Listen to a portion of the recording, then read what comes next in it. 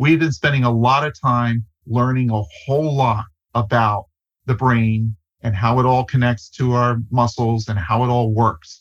And that collective effort, which is going on across the globe, there's a lot going on here in the United States. I would even say we're the leaders, really, but there's stuff happening all over the world. That is transformative because it opens up the possibility of discovering treatments and cures. That was Steve Spalding, speaking about the global research effort to find better treatments and possibly a cure for the crippling disease of ALS, sometimes known as motor neurone disease or Lou Gehrig's disease. ALS will be the focus of this episode number 3 of Healthcare on the Horizon. Welcome to Healthcare on the Horizon. I'm your host, Jeff Ostroff. This podcast is intended for the general public and healthcare professionals.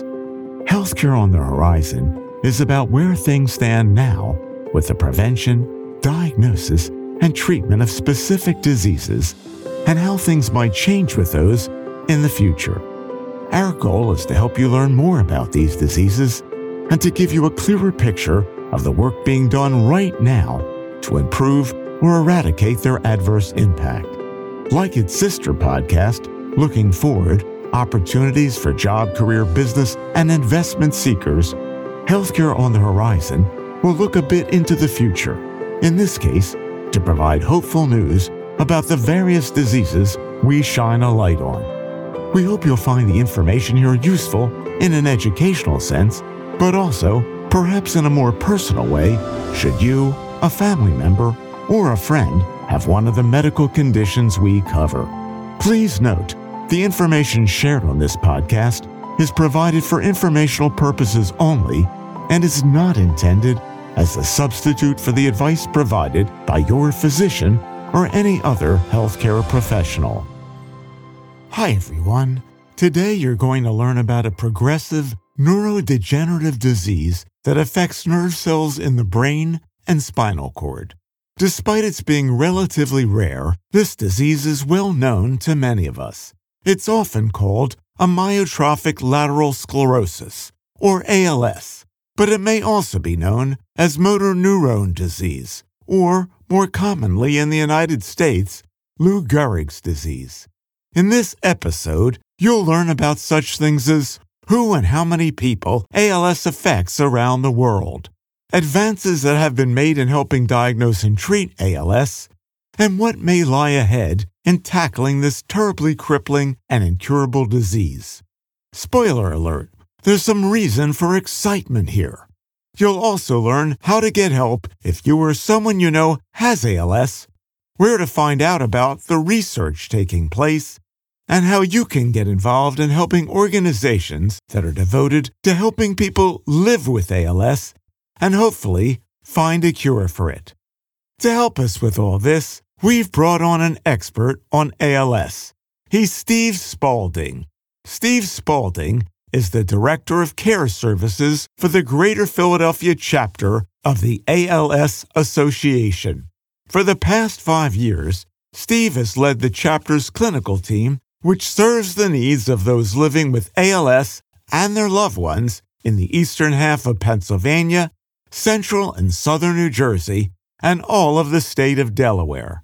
Steve has worked in healthcare for over 25 years, serving those challenged by neurological disorders, chronic disease, behavioral health, and palliative and hospice care.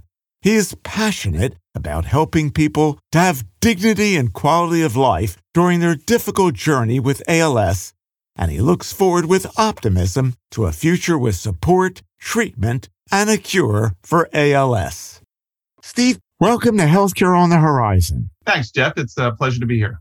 Well, I'm so glad to have you on. I don't thankfully have anybody in my family who's ever had ALS, but I've certainly been around people who have had it, both as a volunteer for ALS, and I actually visited somebody once when I was doing something for volunteering not related to ALS, where I saw somebody who had it and I saw the impact it had on them and their family. So ALS is just a very important topic for me, and I'm sure for a lot of other people. I wonder if you would mind, Steve, briefly sharing with us your educational background, your experience that led you to what you're doing today, and then tell us a little bit more about when you came to your organization and also what you're doing there. Sure.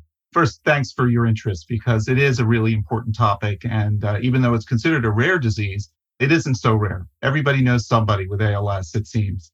And so it really is very, very important. And the more we can help folks understand it and what we do and how we can help for the future is important. As far as my background, I'm a clinician. I've been working in healthcare for over 25 years, believe it or not. I can't believe that myself, but I have. In the last 5 years, I've been leading our care services team for the Greater Philadelphia chapter of the ALS Association. And that's been a wonderful experience, continues to be a wonderful experience, mostly because I'm working with an amazing interdisciplinary team. And we do some really interesting work to help and support folks. Well, that's great. What you're doing sounds extremely helpful and meaningful for many, many people. And we're going to talk about that later on. Steve, we hear about ALS a lot. We know about Lou Gehrig, how he was tied to ALS. When was ALS first identified? Was it around the time of Lou Gehrig? And who and how many people does it affect? Well, ALS actually goes back well before Lou Gehrig. He was the most famous guy and sort of made it kind of a big deal for folks, or at least the first time they heard of it. But it actually goes back to 1869 with a French neurologist, Jean-Martin Charcot. He was the guy who sort of started it. But when he coined that term and started that diagnosis, it wasn't well known. It was extremely rare in terms of people, even clinicians, being aware of it.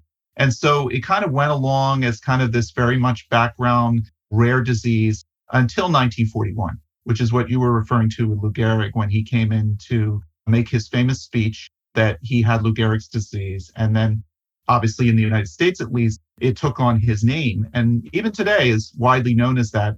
It's certainly better than ALS, which is short for amyotrophic lateral sclerosis. You practice that one for a couple dozen times before you say it. Yeah. And then in other parts of the world, it's also known by many folks as motor neuron disease or MND. So how many people does it affect and who does it affect? Is there a certain demographic to this, Steve?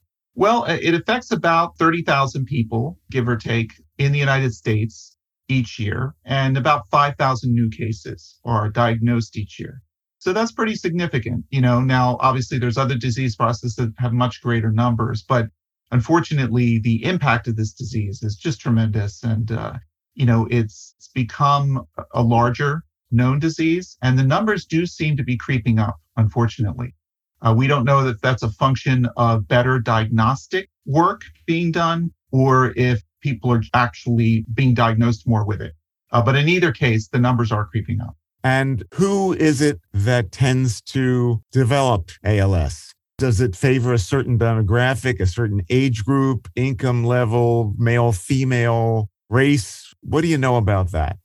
Well, it's a bit of a moving target. Initially, they thought, okay, well, it seems to affect people who are Northern European because we had a lot of Northern Europeans. Yeah. And so, that was sort of the focus. That was sort of the working model. But as time has gone on and ALS has become better understood and around the world, clinicians have begun to understand the symptomatology and diagnose it, we have come to discover that ALS is being diagnosed and is unfortunately prevalent across the globe. And that includes different racial groups, male, female. It's slightly more prevalent in males, but fortunately is not greatly prevalent in females. One of the interesting groups that still stands out as being truly distinct is veterans, who are 1 to 2 more times likely to develop ALS than the general population.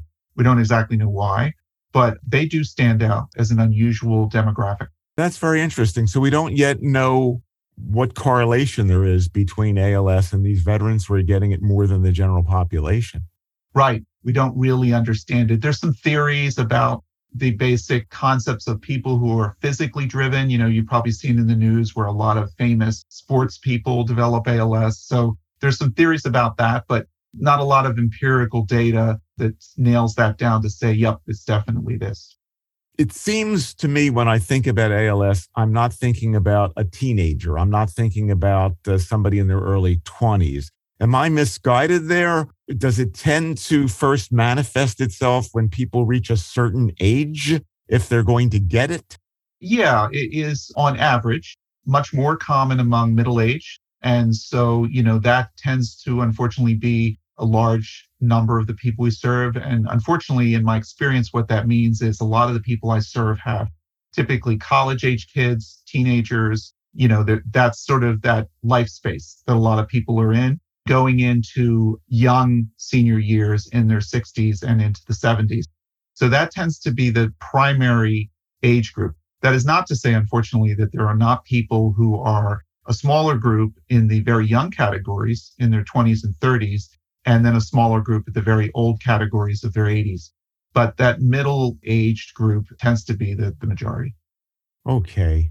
Going back to looking at the impact of ALS worldwide, you mentioned that there are people around the world who contract ALS. You talked about 30,000 or so in the United States. Would you hazard a guess as to how big the population of people who have ALS is around the rest of the world? Would you say that maybe it would be greater in total than the 30,000, or do you think it may be fewer than the 30,000? Well, I've never seen an overall number, just a bottom line number of how many people. And the reason for that may be that it's just not attainable to figure that out yet, because as you might imagine, data from different healthcare systems across the globe is not reliable or consistent. But what they're determining at this point, at least, is that it's about 1 in every 50,000 people globally that we're seeing who have ALS, which sounds fairly rare. But if you take a billion some odd people and you do the math, 1 out of 50,000, that's a lot of people.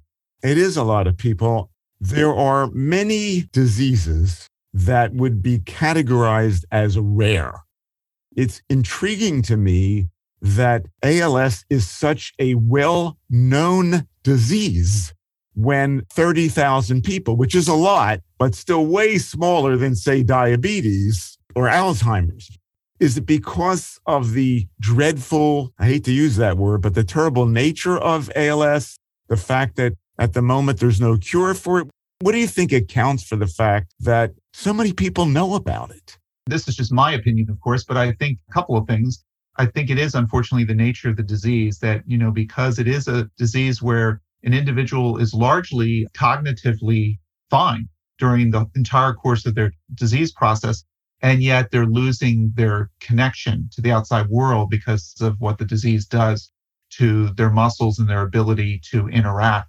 So I think that makes such an impression for people, unfortunately, that, it's something you remember. You see it and you don't forget it.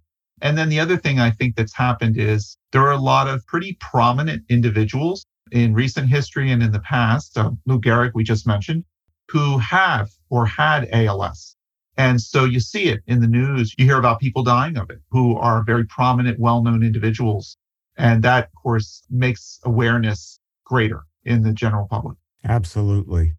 Steve, if you could talk about any recent or brand new developments in the diagnosis or treatment of ALS, and I'm presuming here, correct me if I'm wrong, that there's no way to prevent it.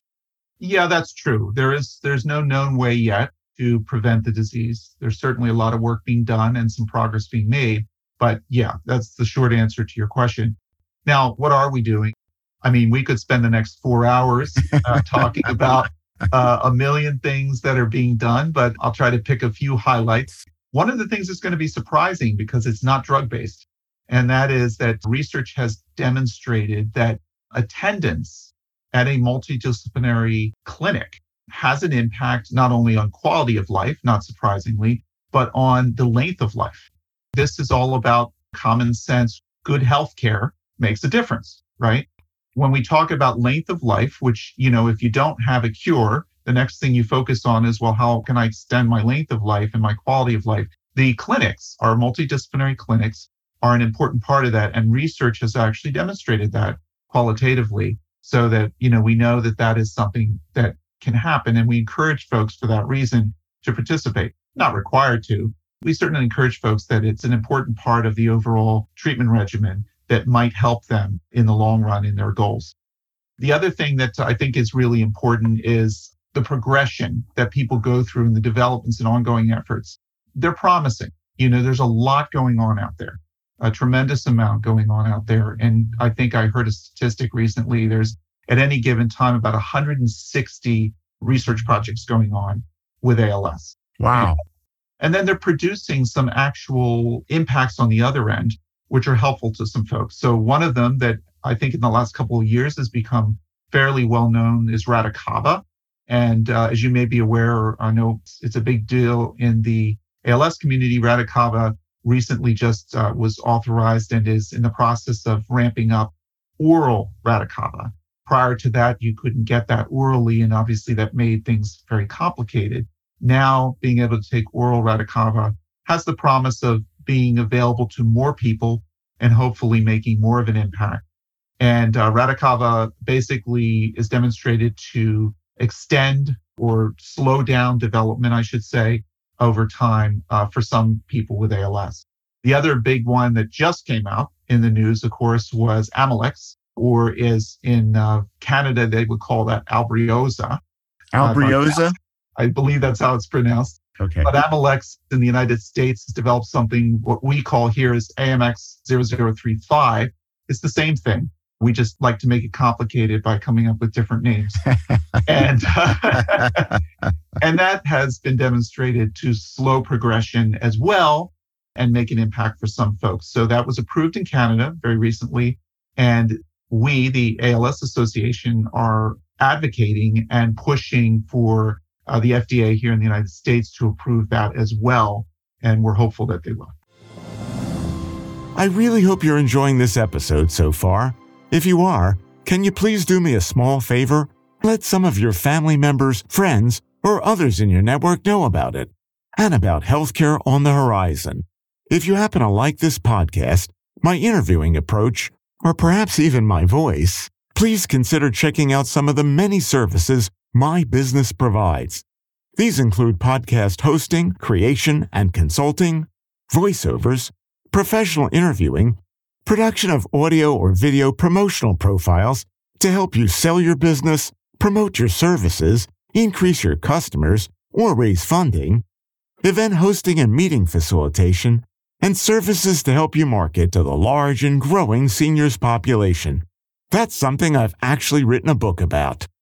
To learn more about all of this and my other podcast, Looking Forward, Opportunities for Job, Career, Business, and Investment Seekers, please visit www.jeff-ostroff.com. You can also email me at jeff@ostroff.com. Now let's get back to this episode of Healthcare on the Horizon. You mentioned these multidisciplinary clinics. Can you be a little bit more specific? Like, is this sort of going to the Mayo Clinic? Where are these clinics? Who runs these clinics? Well, it is kind of like going to the Mayo Clinic because it's very specialized. One of the problems for people with ALS is you can't get the care you need just anywhere. You really need it with specialists. So for instance, seeing a neuromuscular neurologist. There are many types of neurologists. I don't know that folks always realize that. And a neuromuscular specialist is the kind of individual you need to see for ALS. They're not floating around everywhere. You don't go to your local primary office and say, hey, can I see a neuromuscular specialist? Chances are they're not going to find one for you. So we're blessed here in the Philadelphia area to have several ALS clinics, which is unusual in the positive sense because other areas, if you need to go to an ALS clinic, there's one, and that's the one you go to. So we have several, and they're all very good. And the operative thing there is it provides what's called multidisciplinary care, which ALS, way back when our association started this process, we helped invent that.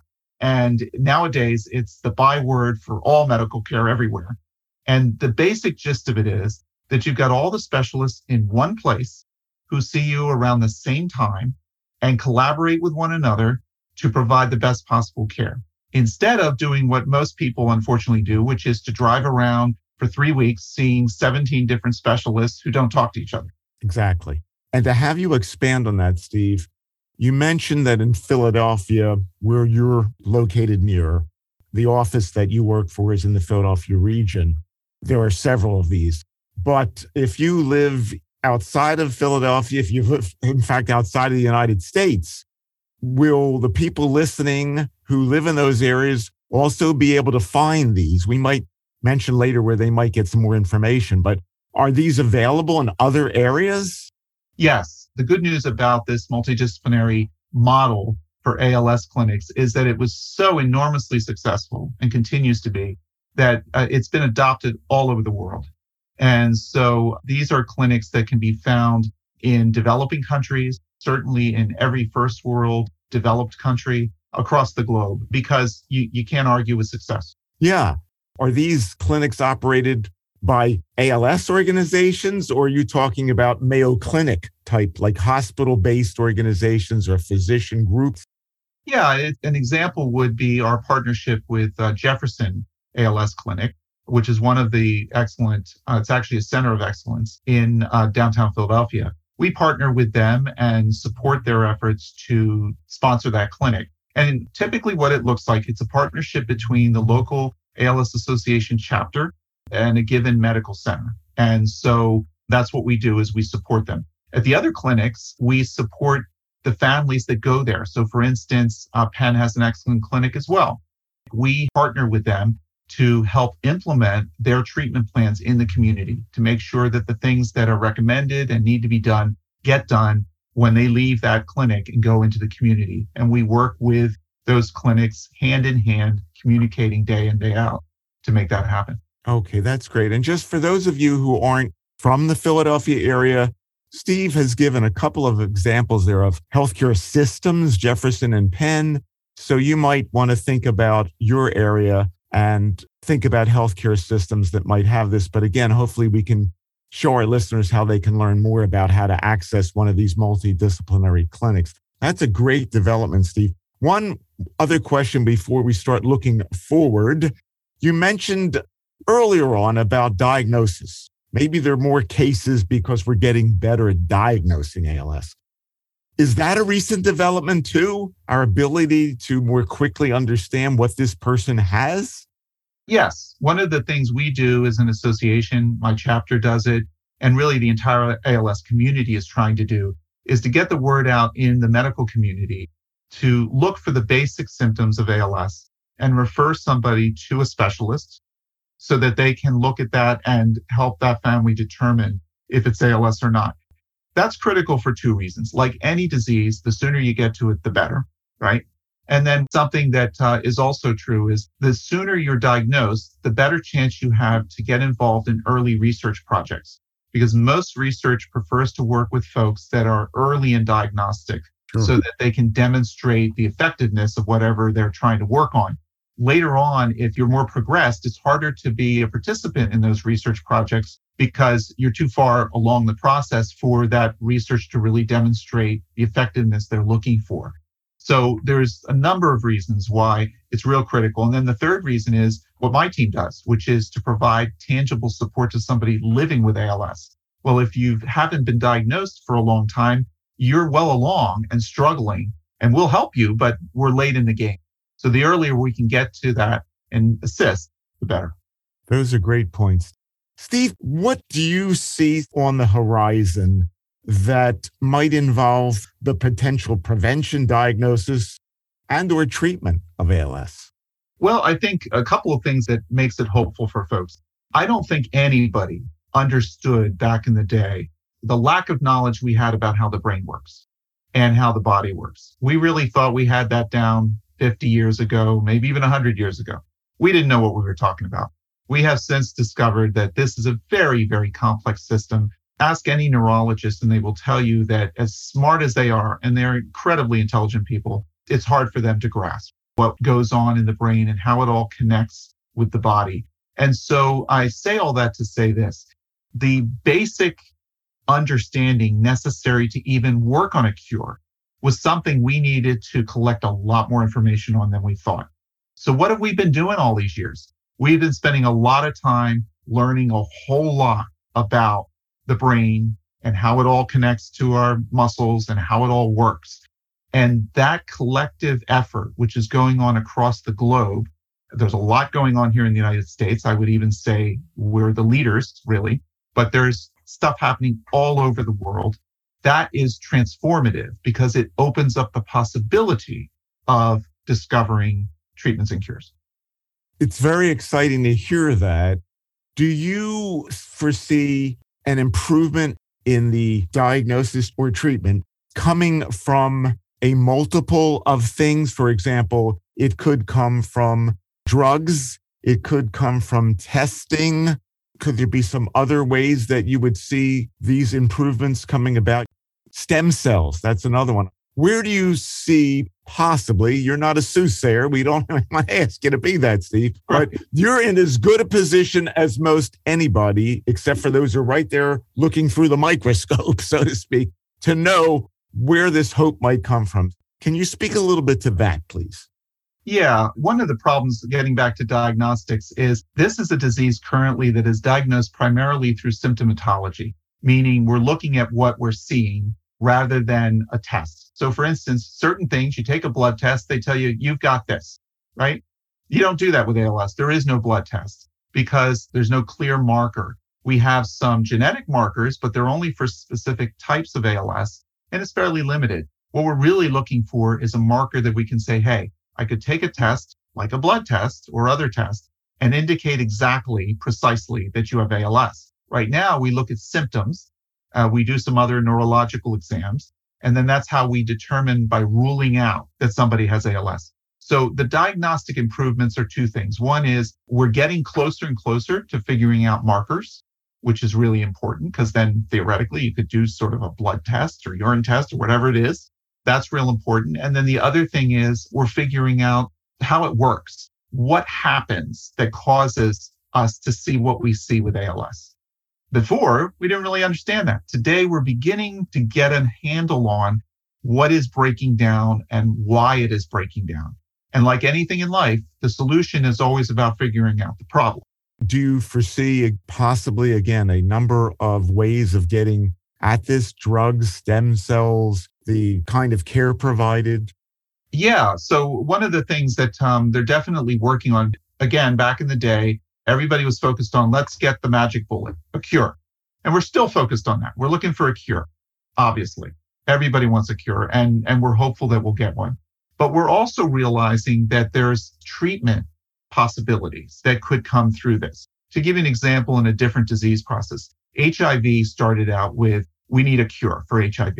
And then it eventually developed scientifically to realize they had a series of treatments that could arrest it and basically allow people to live with HIV.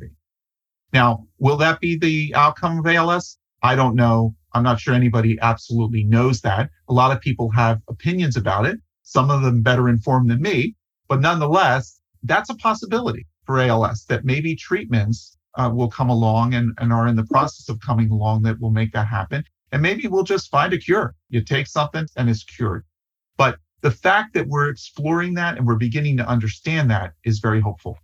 That's great, Steve. I guess the only other thing I want to ask you before we get into talking about your organization and ALS, the things that you've been talking about into the future, what's out there on the horizon, are you seeing some significant developments over the next 5 or 10 years? Or are we talking 15, 20 years out, let's say?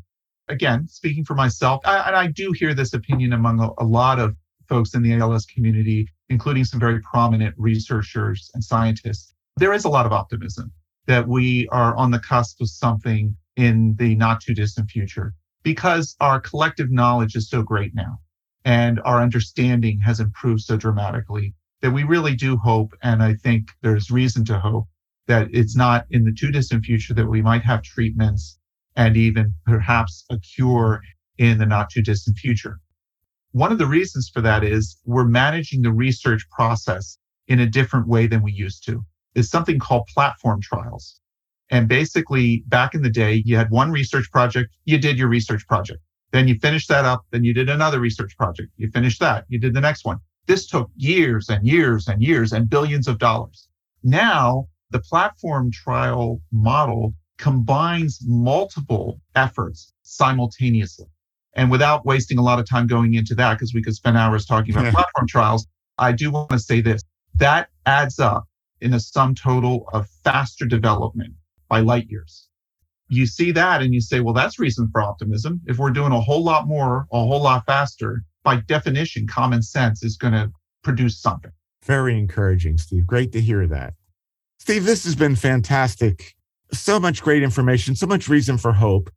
I wonder if you would mind telling us a little bit more about the ALS organization, especially the one in Philadelphia where you are, how people can benefit from what you're doing, how they might be able to help you out, maybe as volunteers or donors, how they can find out more about you, and also, where do they find out about all this great stuff you've been talking about? There's trials going on. There's new drugs that are out there. And there's clinics. How do people find out about that, whether they're in Philadelphia or Timbuktu? Absolutely. Absolutely. Those are all important questions. So just very quickly, I think a couple of things I'll touch base on and that'll answer that, hopefully. One is people need help now, right?